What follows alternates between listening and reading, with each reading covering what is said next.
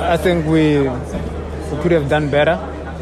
I think if we got our attack proper, if we got our touches in attack, it was going to be better. But we couldn't do that. We couldn't get in the game. And then this is the first match. I think the second match we'll see a lot of improvement for ourselves, from myself also. We are also excited to play against them.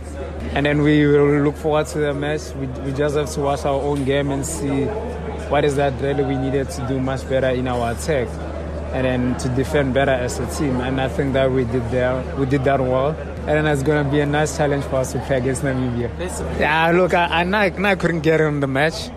But then I don't think they were that too physical. That's what we expected. Like I said, if we got our plan right, that's going to be a different story. I don't think we could look at them and see a huge difference. But then if we did our attack proper, it was going to be a different story. And as good as they are, we could have done better in our attack. And that couldn't be the 1-0. I think we showed today that we belong in this tournament. I think that's a positive. I think we showed in this game today that we can be a tough opponent for anybody. So we go into both games looking to take points.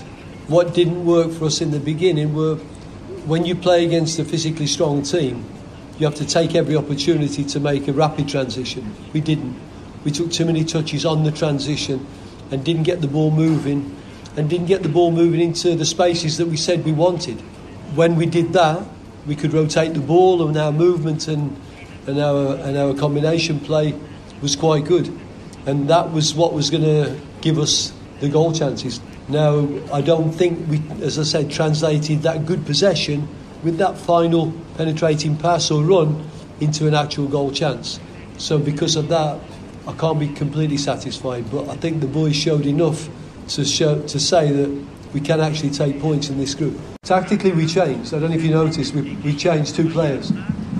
And tactically, we went long into Lars Veldijk, whereas we usually play in the pockets. So tactically, we changed. We had Lars running behind their back 4, and we had long balls to Lars to drive them back, to create bigger pockets. And we had Vilakazi, who then became the 10, running with the ball. So I think the reaction that the players gave tactically was acceptable. If you're going to say we failed tactically because we didn't get any strikes on goal, then that I think is more of a technical problem, not a tactical problem, because we did have better possession and we did put them under pressure. But they're a good team and they defend well and they're strong physically, and you've got to be careful because they have very quick players at the front that will hit you on transition if you overcommit.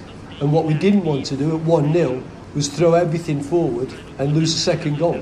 So that was our tactical plan. I don't know if you noticed that, but that's what we did. I think Ronwin was excellent. We picked Ronwin because this game was going to be, when we played in Tunisia against Libya, we played with 3 centre backs, and we knew that the flank play would be their strength and there'd be lots of crosses, but that wasn't the strength of the Côte d'Ivoire team. That's their wide players drive inside and strike at goals, coming through bodies. So this was a different game. So whereas Darren was suited for that game, and Darren has been a little bit more inactive, Ronwin we thought was suited for this game.